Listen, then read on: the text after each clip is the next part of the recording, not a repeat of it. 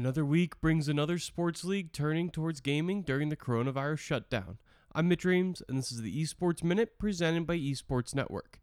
First, iRacing events took off with Formula One and NASCAR each finding success in their respective video game.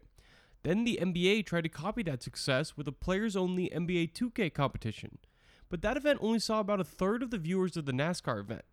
Now Major League Soccer is throwing its hat in the ring. The league has announced a 5-week slate that combines top MLS players with eMLS FIFA players. Each week, an MLS player will play an MLS player, and an eMLS player will play an eMLS player. 4 teams will compete in a mini-tournament. The combined scores of the 2 games will determine the winner. It's honestly a pretty smart way to combine gamer with athlete and make the competition fair. The event will air on Fox Sports 1 every Sunday for the next 5 weeks. The MLS was able to bring in some of the best players, including Nani, Kendall Waston, and Chicharito.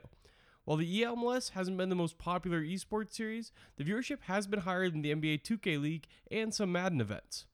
In the annual esports tier list, FIFA is the only sports simulation game to crack tier 3, with the rest being left off entirely.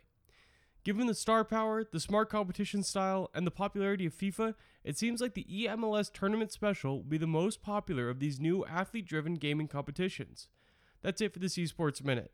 I'll be back tomorrow with the biggest esports story of the day in just 90 seconds.